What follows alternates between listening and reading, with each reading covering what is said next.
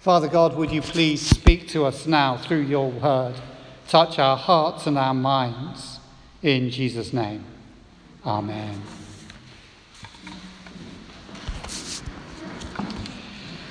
Well, looking at that gospel reading, Matthew 10:24 to 39, it's a passage about courage and hope and not being afraid in the face of opposition.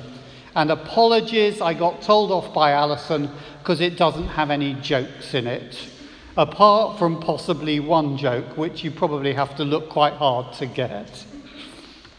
Jesus has sent out the 12 disciples to preach the kingdom of God and to do kingdom of God stuff. But he warns them that it will not be easy. They will suffer rejection and persecution and opposition because they are associated with him. People will think they've betrayed their families, their communities, their religion. They will hate them, say all kinds of untrue things about them, and even want them dead. And Jesus, in these verses, gives them and us 6 reasons not to give in to fear. 6 reasons for hope in the face of persecution. And by the way, don't worry when I say there are 6 things, because they are fairly short 6 points. Firstly, we are not on our own.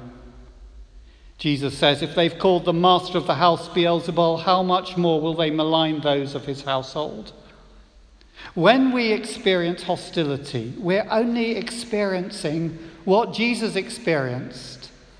If they called him and said that he was doing the devil's work, that is what it means when they talk about him doing the work of Beelzebul. Since we are part of his household, they will certainly speak evil of us. Secondly, the truth will be revealed. Nothing is uncovered that will not be uncovered. That's verse 26. I'm really going through this passage that we have and you should have on your sheets.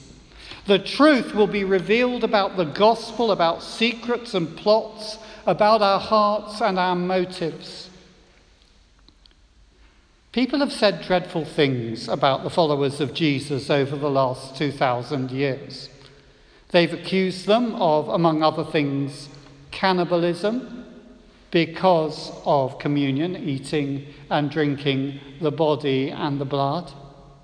They've accused them of atheism because they rejected the pantheon of the Roman gods. They've accused them of being enemies of the people. That was the Soviet accusation against many believers. Been accused of being driven by homophobia, of being intolerant and socially divisive. And that's at a general level. But at the individual level, people have been set up and their words have been twisted. Just as happened when Jesus stood before the council and they accused him of wanting to physically destroy the temple.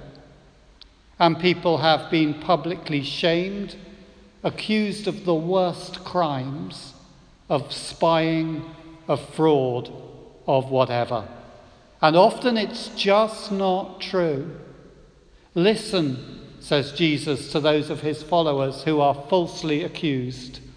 Hold on, because one day when the kingdom comes in its fullness, the truth will be revealed. Thirdly, there is more to life than the body. Do not fear those who kill the body but cannot kill the soul. That's verse 28. Death is not the worst thing that can happen to you, even an unpleasant, nasty death, because physical death does not destroy your existence or your being. Our bodies matter and will matter eternally. But what is quite clear from these verses is that this side of death, our souls matter more. That is why people have been prepared to suffer, to be martyred for their faith.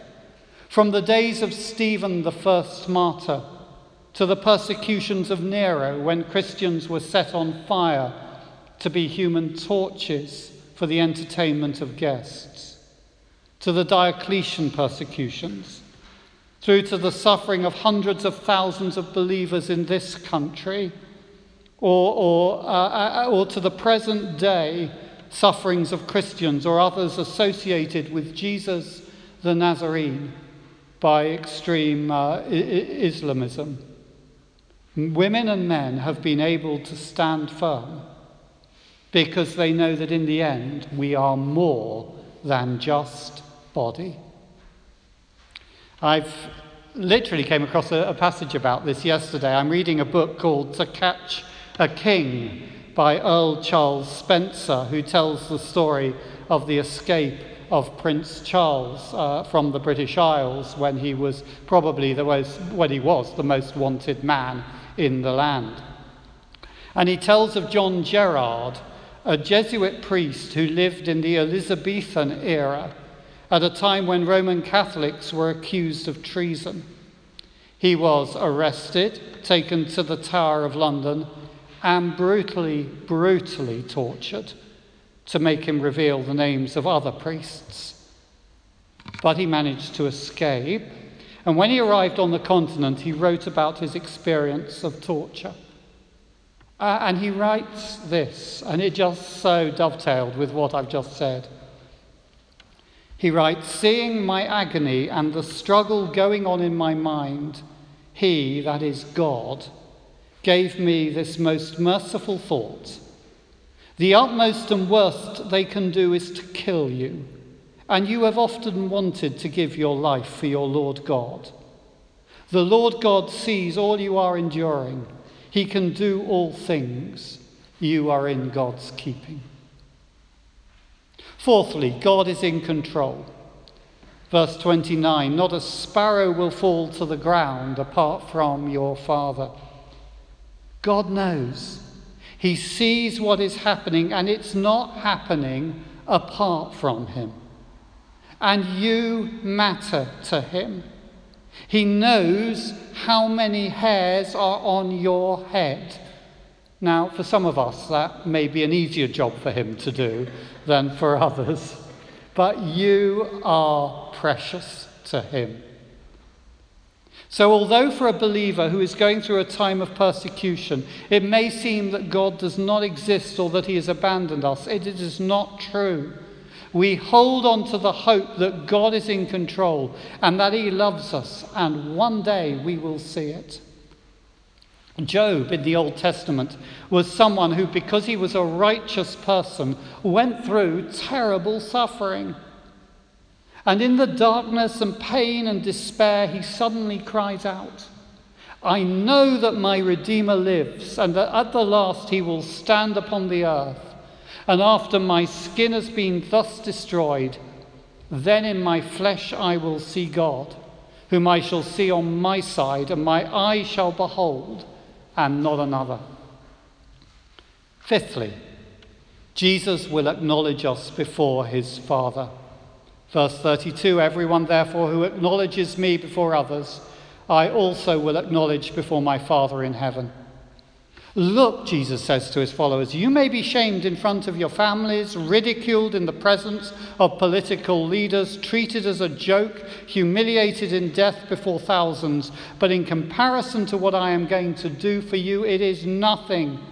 Because I will acknowledge you in the presence of my Father. I will say, "Father, this one is mine.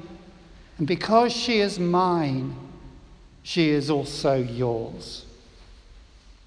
And what about that other bit in this verse?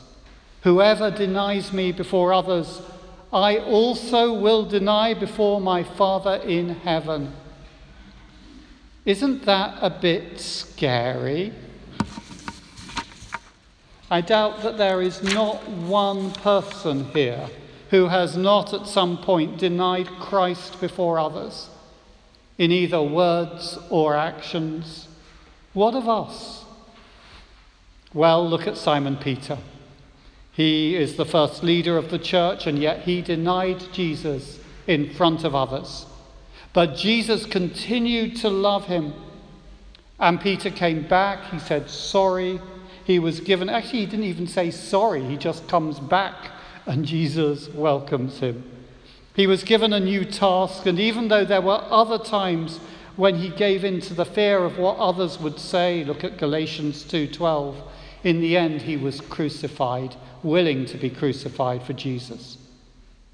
If you have denied Jesus, if you are denying Jesus now in front of someone, not admitting to be a follower out of fear for what they might say, come back to him today, ask his forgiveness, and ask for his strength to declare what is true, even if it brings grief and physical pain. Declare you are a follower of the Lord Jesus and that he is Lord, and he will acknowledge you before his Father in heaven. And sixthly, Jesus is central. Our relationship with Jesus is the most important relationship that we have. It comes before our relationship with family and could potentially tear a family apart if other members of the family cannot accept our Christian commitment and mock us and decide to reject us, exclude us for our decision to follow Jesus. Of course we pray that will not happen.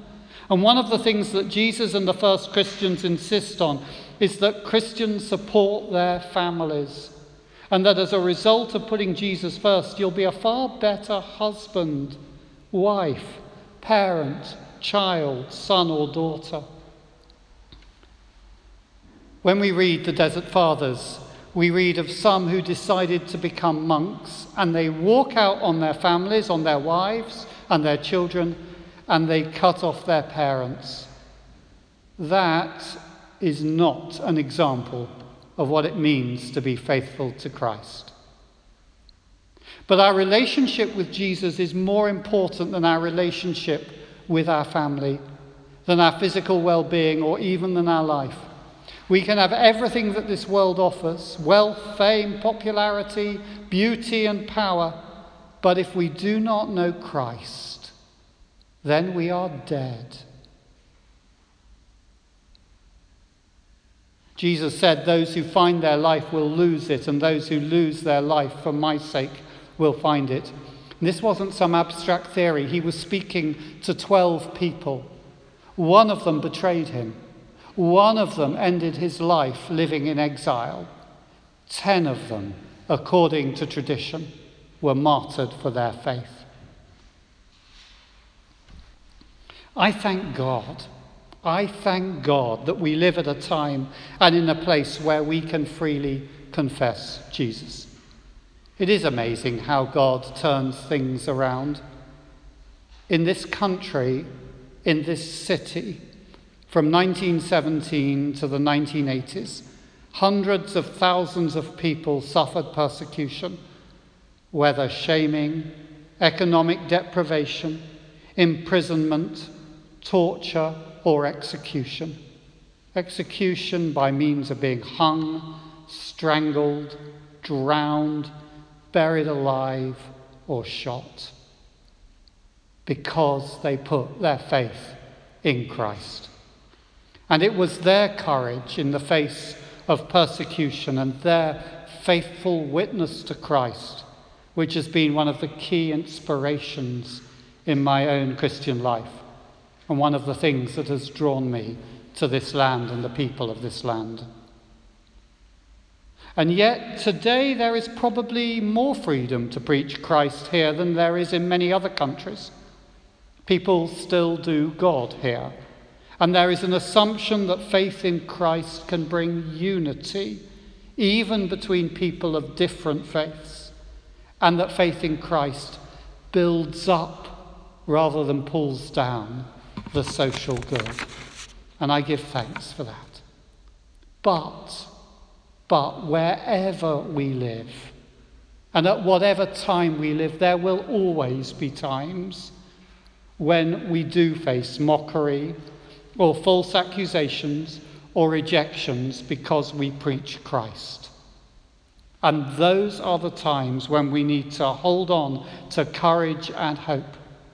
And those are the times when we are not to be afraid.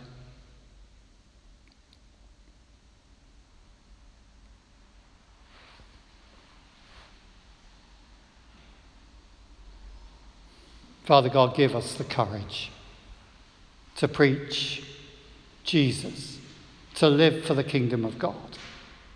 Amen. We stand to confess that faith in the words of the Nicene Creed